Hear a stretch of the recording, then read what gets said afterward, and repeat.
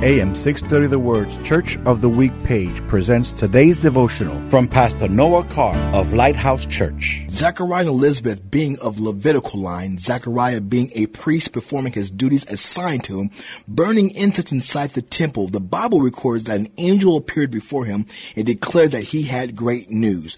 What news did the angel have? The good news being the Lord has heard Zechariah's prayer and he was going to be a father. This announcement would have been great news to any young couple, but Zechariah and Elizabeth were already old. So instead of rejoicing, Zechariah was filled with questions, and the angel caused it so Zechariah could not be able to speak until the birth of his son.